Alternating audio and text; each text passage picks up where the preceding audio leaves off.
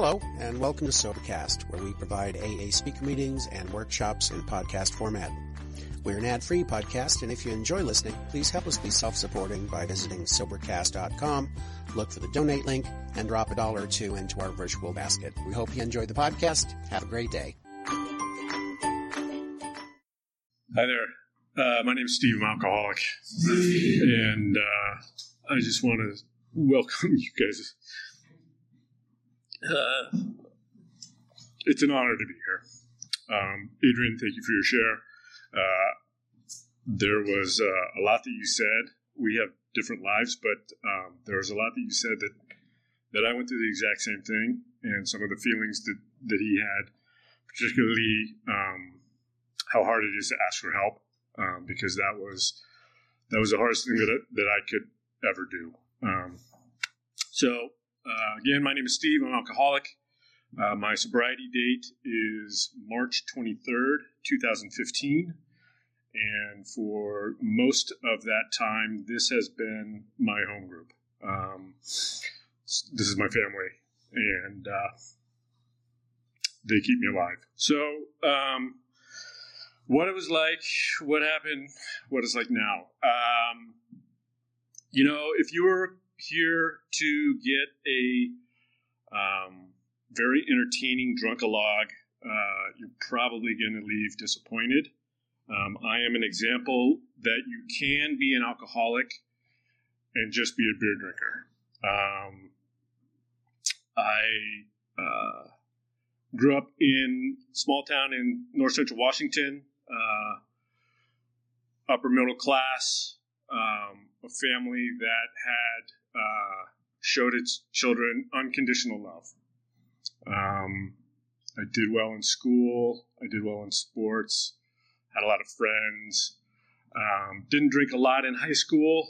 Went to the parties. But I had a crush on a girl who was Mormon. And so I thought that if I started drinking, I probably wouldn't have a shot with her. So, but I would still go to all the parties. And all the parties in high school were pretty much the same.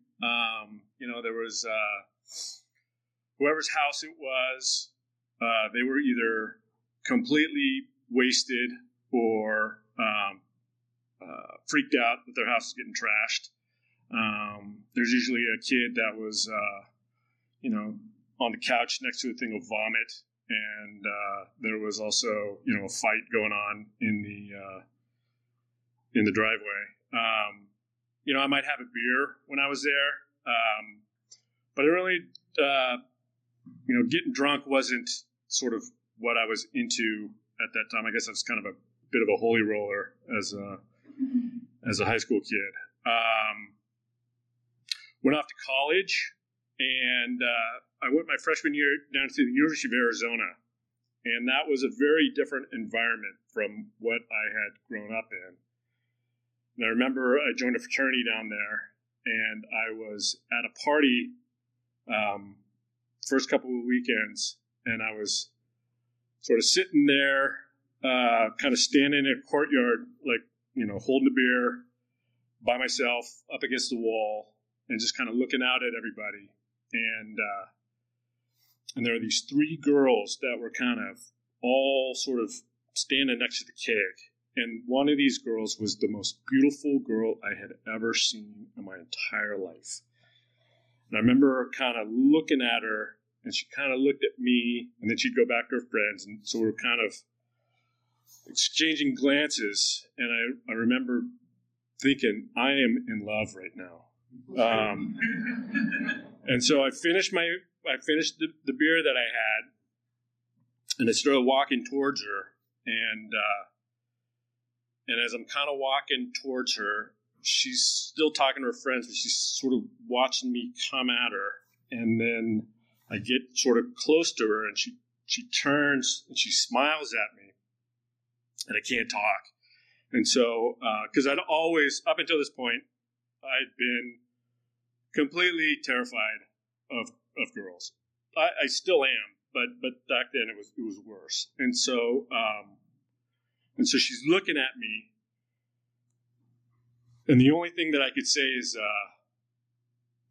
excuse me, can I sneak by you?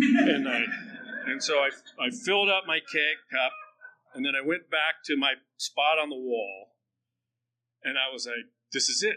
This is awesome. Girls, schmirls, like, I've got beer, and I can just sort of be a part of, but not really be a part of. And that's kind of how, it started like a 20-year bromance with beer. And I drank a lot of beer in college, but I also still went to I still went to class. I bought the textbooks. I did pretty well, and life was okay. I ended up transferring to University of Washington after that first year, but that was sort of, drinking beer was fun. Yes, I got drunk a lot, but it wasn't, for me, it was kind of like what they say, the conviviality of, it was a lot of fun. And then I remember after graduating from college, like going into sort of doing a backpacking through Europe trip. And a buddy of mine and I were in Belgium, and we went into a monastery that also had a brewery. And I remember having like a Belgian ale, and it was awesome. It was like, this is delicious. And so when I got back to the States, I started to brew a lot of beer. I got into homebrewing, and I did that for 20 years. It was to the point where I was brewing, and it wasn't so that I always had beer on hand. It was, it was very interesting to me. The different creativity that you could do with the recipes, and trying to match some of my favorite beers. I was a beer snob, and so it was, the alcohol there was kind of like, icing on the cake a little bit, but it was. I really got into the brewing, and so it got actually to the point where I was brewing so much that I was running out of bottles. And so, because I lived in a house with three other guys, and we couldn't drink it fast enough. And that really wasn't the point. And so I was living in Wallingford at the time. And so if the recycling back then was on Thursday nights, and so people would put their recyclings out on Wednesday. And so Wednesday night at about 11 o'clock, I would dress all in dark clothing with a backpack and rifle through everyone's recycling and pull out all of their bottles, so that I had something to put the beer in. And so if anyone here lived in Wallingford in the early 90s and was worried that there was a prowler terrorizing the neighborhood, see me after the meeting, because I probably owe you an amends, because that was me in your recycling bin. And so that's kind of how my late 20s, early 30s sort of went. Like, beer became a very big part of my life. It was my hobby. It was part of my identity. It was something that I did for enjoyment. It was, like I said, it was the icing on the cake. I love beer. I love Costco sheet cake. And so, and probably pretty close to both of them. And so I've often described, like, my life then was like a multi-layered Costco sheet cake. And friends, family, my career, volunteering in the community. I did all of this stuff. And beer was the icing on the cake. I wasn't drinking to get drunk. It was the reward at the end of a long day. Now, if I had the chance to get a slice of Costco sheet cake that was like in the corner, had 3 sides of ice cream, I would always go for that, or 3 sides of frosting. And that was out, like, more beer was always better, but that wasn't the end all be all. I ended up getting married, or I went to law school and ended up getting married, and started to work at the prosecuting attorney's office as a criminal deputy prosecuting DUIs. And my drinking was not out of control at that point. I could stop if I wanted to. There just was no reason for me to stop. When my wife was pregnant with our second child and she couldn't drink during that, I didn't drink during that, during her pregnancy. And it wasn't that big of a deal at the time. But I think the amount that I drank and the frequency that I drank and the extent, the length that I did, during that time it was making changes to my body that would come back to boomerang on me when I didn't expect it. And so, life was pretty good for me, and I was pretty happy. And then it probably wasn't until sort of my late 30s that, stuff kind of started to get a little bit difficult for me.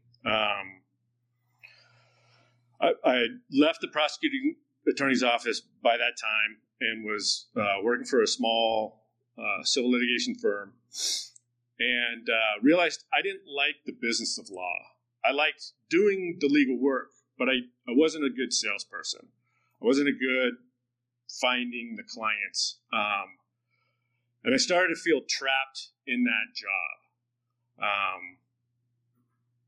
My marriage was starting to sort of unravel. And not in a bad way. There wasn't fights, or, physical fights or stuff. It just, she and I sort of realized we were very different people.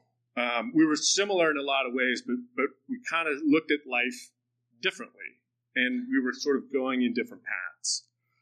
And we probably never should have gotten together in the first place. But by this time, we had these 2 wonderful girls, and there was no way that I was ever going to leave those kids.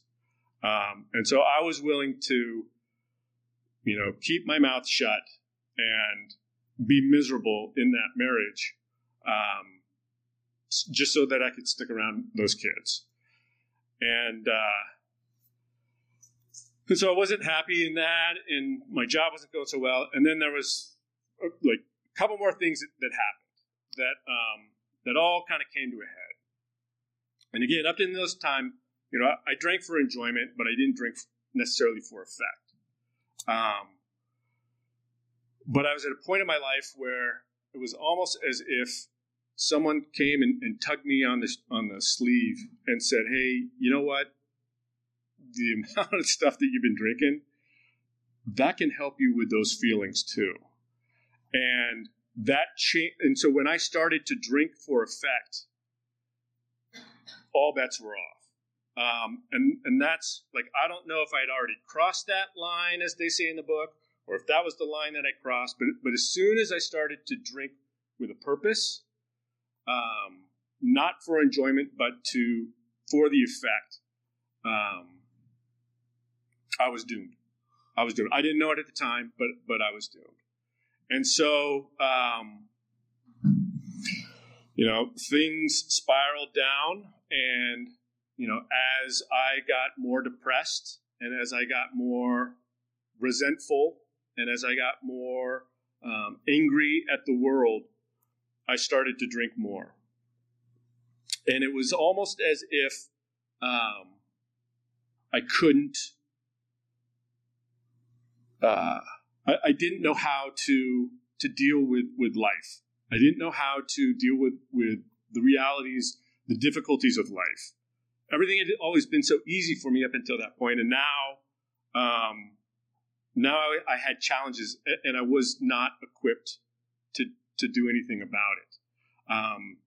So I was numbing out. I was self-medicating.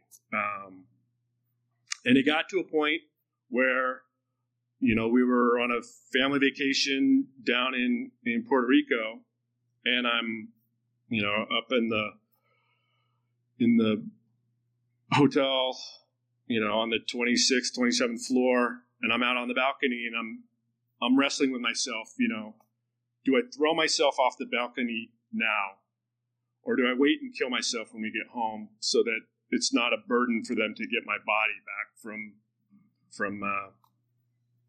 Puerto Rico? And then says, well, how are you going to kill yourself when you get back? Well, I could jump in front of a bus, but then I have to deal, or like that's traumatic for the bus driver. So, how can I kill myself, make it look like an accident so that they still get the insurance money, and that solves all my problems. And so they finally it was like, I gotta see a psychiatrist. And so I started seeing a psychiatrist, and he put me on some antidepressants, and he put me on some anti-anxiety medicine. And he asked me, like, how much are you drinking? And I wasn't honest. I said, I have a couple of beers a week, 7 times a week. But when he put me on when he put me on the medicine, the holy roller that I am, it said, like, don't drink. And so I didn't. And the medicine worked. I started feeling better. Life still wasn't getting easier, but I was able to sort of manage it a little bit better. And then I had, so I didn't drink for a number of months while I was on that medicine. And then, I go to a party and I have one beer and nothing happened. So, it's a classic relapse, which I've since I've gotten sober, I haven't had a relapse. But that's not to say that I won't, but it's, I kind of had a relapse before I actually ever got sober. And so I understand what that feels like, of like, oh, I got this. This is okay. I can do this now. And it didn't take long before I was, drinking just as much as I was before. I just didn't want to kill myself anymore. Well, we ultimately got divorced. And so I didn't have my kids. And I was extremely angry about that. Now, granted, that's on me. Like, my behavior contributed to the divorce. I can't say that my drinking was the sole cause of it. And in some respects, my marriage actually might have contributed to my alcoholism. But I had a part in that. And I wasn't accepting responsibility for that. I was just pissed. And I was pissed that I couldn't see my kids every day. And so I would then I was angry. I would drink at my wife, in my shitty little apartment by myself. Like, what are you doing to me? Drink by myself. And just mad that my kids weren't in my life. And then on the one day of the week where they were in my life, I couldn't wait for them to get out of my apartment quick enough because they were now interfering with my ability to drink. I mean, a lot of people, again, this has been my home group for about 6.5 years. And so we get a lot of speakers. And so I've heard a lot of stories. And a lot of the stories, they can kind of compartmentalize them into, their alcoholism can be defined by, well, this is what alcohol did to them, And then there's people that, this is what alcohol did for them. And my alcoholism, I think, is really what alcohol did with me. Because when I drank when I had that first beer, I could not stop at that point. I could not stop. Alcohol would just take me and run with me. I always wanted that first beer. I always loved that first beer. But after that first beer, I could not refuse the second. And so, there were times where the girls would be at my little apartment, and they were maybe 4 years old and 7 years old at that time, and it'd be about 12 o'clock at night, and I'd realize that I didn't have any more beer, and I'd have like the coin, and I'd be like, okay, it'll take me, I think I can get down to the AM, PM, and back in 4 minutes. Like, am I going to do it? I'll flip a coin. And I would always flip the coin enough times to where I would go down and do that. Leaving my kids alone while I ran down to the convenience store at 12 o'clock at night to get 2 bottles of beer that would just sort of tide me over for the rest of the night. And so it was eventually, I realized I can't do this anymore. And I need to stop. But the problem was I couldn't stop. And like Adrian, like I wasn't going to ask anyone for help. I'm a smart guy. I don't need anyone's help. I'll figure this out on my own. And so I tried and I failed, and I tried and I failed, and I tried and I failed. And I eventually just gave up. And I was like, you know what? F it. I can't stop. So at that point, it was basically just a slow motion suicide for me. And so it was almost as, and the way that I kind of describe it is that it's as if my drinking, I was in a canoe my entire life. And I always stayed close to shore. I was always in the canoe, but I was always close to shore. When I drank for a purpose, I went out into the middle of the current. And when I was out in the middle of the current, everything was fine for a while. But I didn't realize how strong that current was pulling to take me a place where I didn't want to go. And when I finally was like, okay, I've had enough of this, I need to get back to shore, and I started to paddle back, I couldn't make it back. And so everything I was trying to do, I couldn't make it back. And it was as if there was like a waterfall at the end. And I knew that I was going to go over the waterfall. I didn't know when. And so I was just holding on to the canoe and going to ride it out till the very end.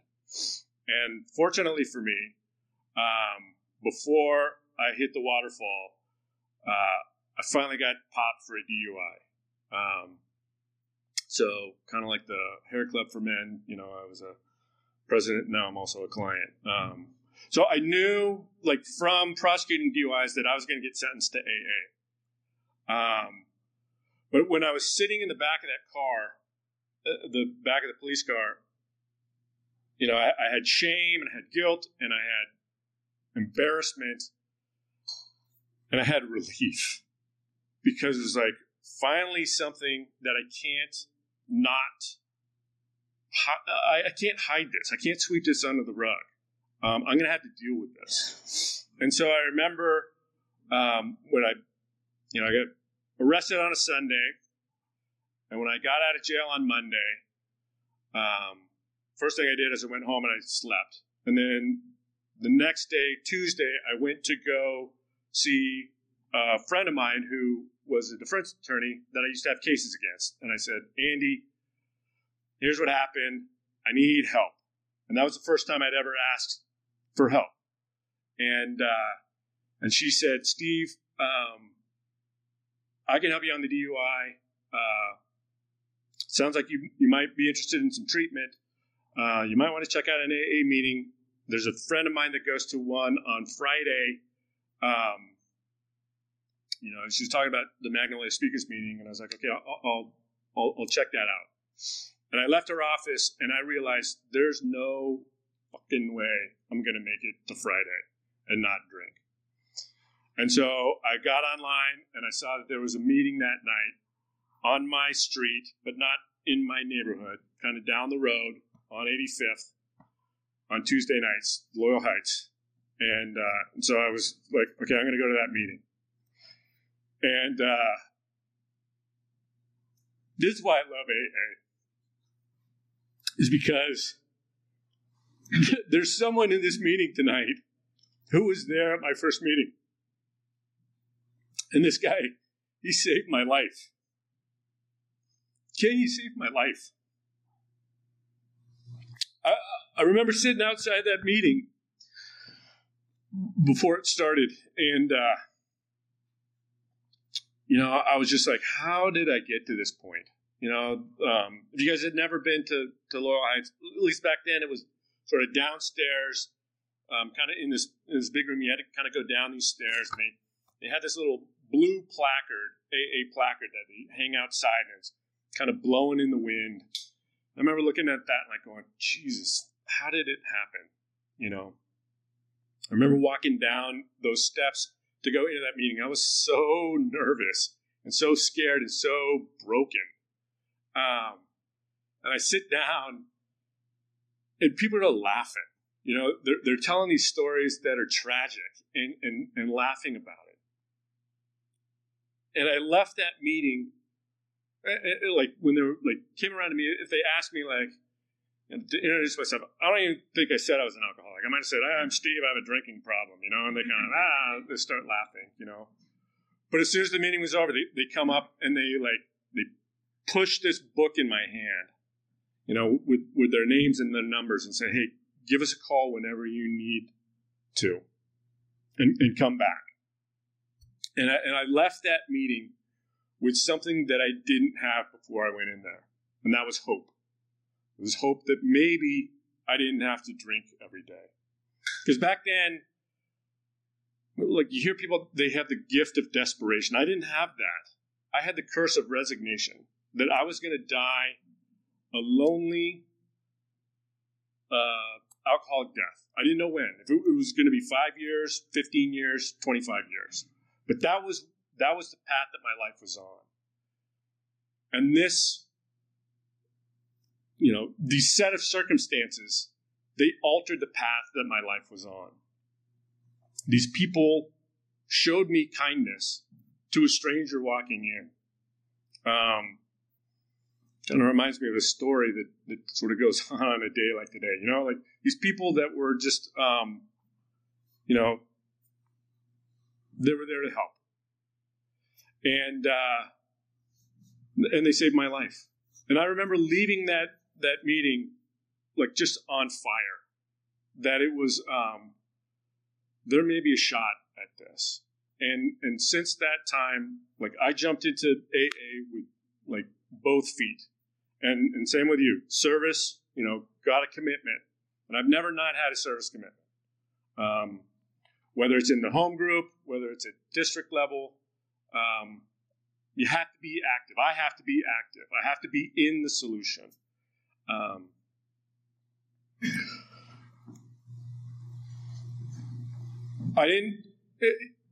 Physical sobriety came pretty quickly for me. But that emotional sobriety and that spiritual sobriety, that's taken more time for me to do. AA,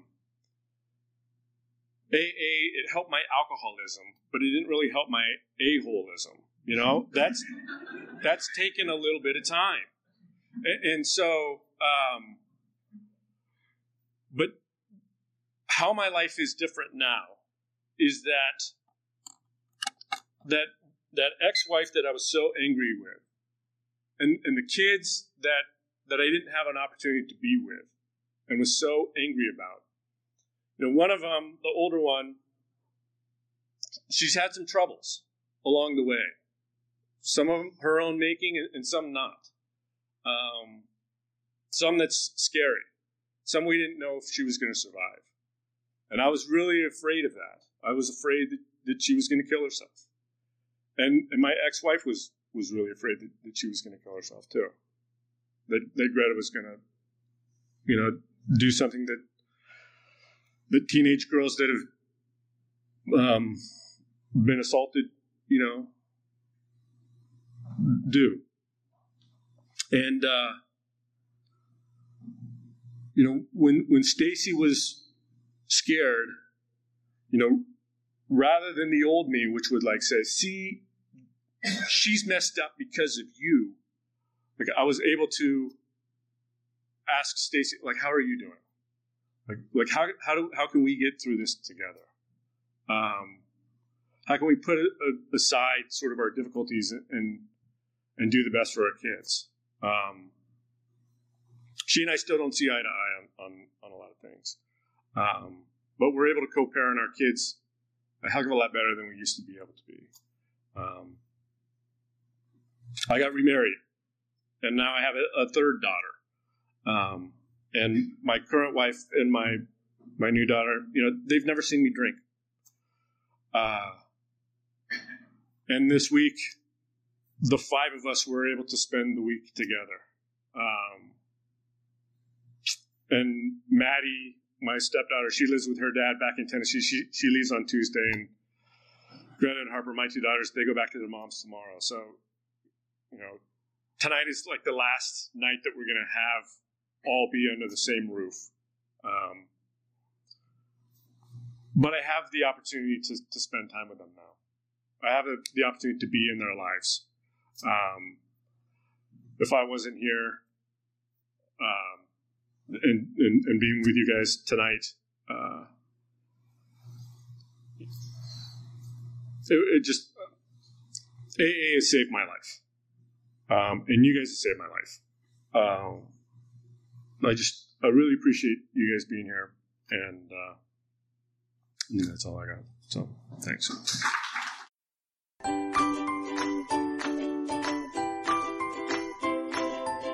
Thanks for listening. I hope you enjoyed the podcast. Sobercast is ad-free, and we'd like your help in order to keep it that way. So if you'd like to help us be self-supporting by pledging $1 or $2 a month, visit Sobercast.com and look for the donate links. Thank you very much.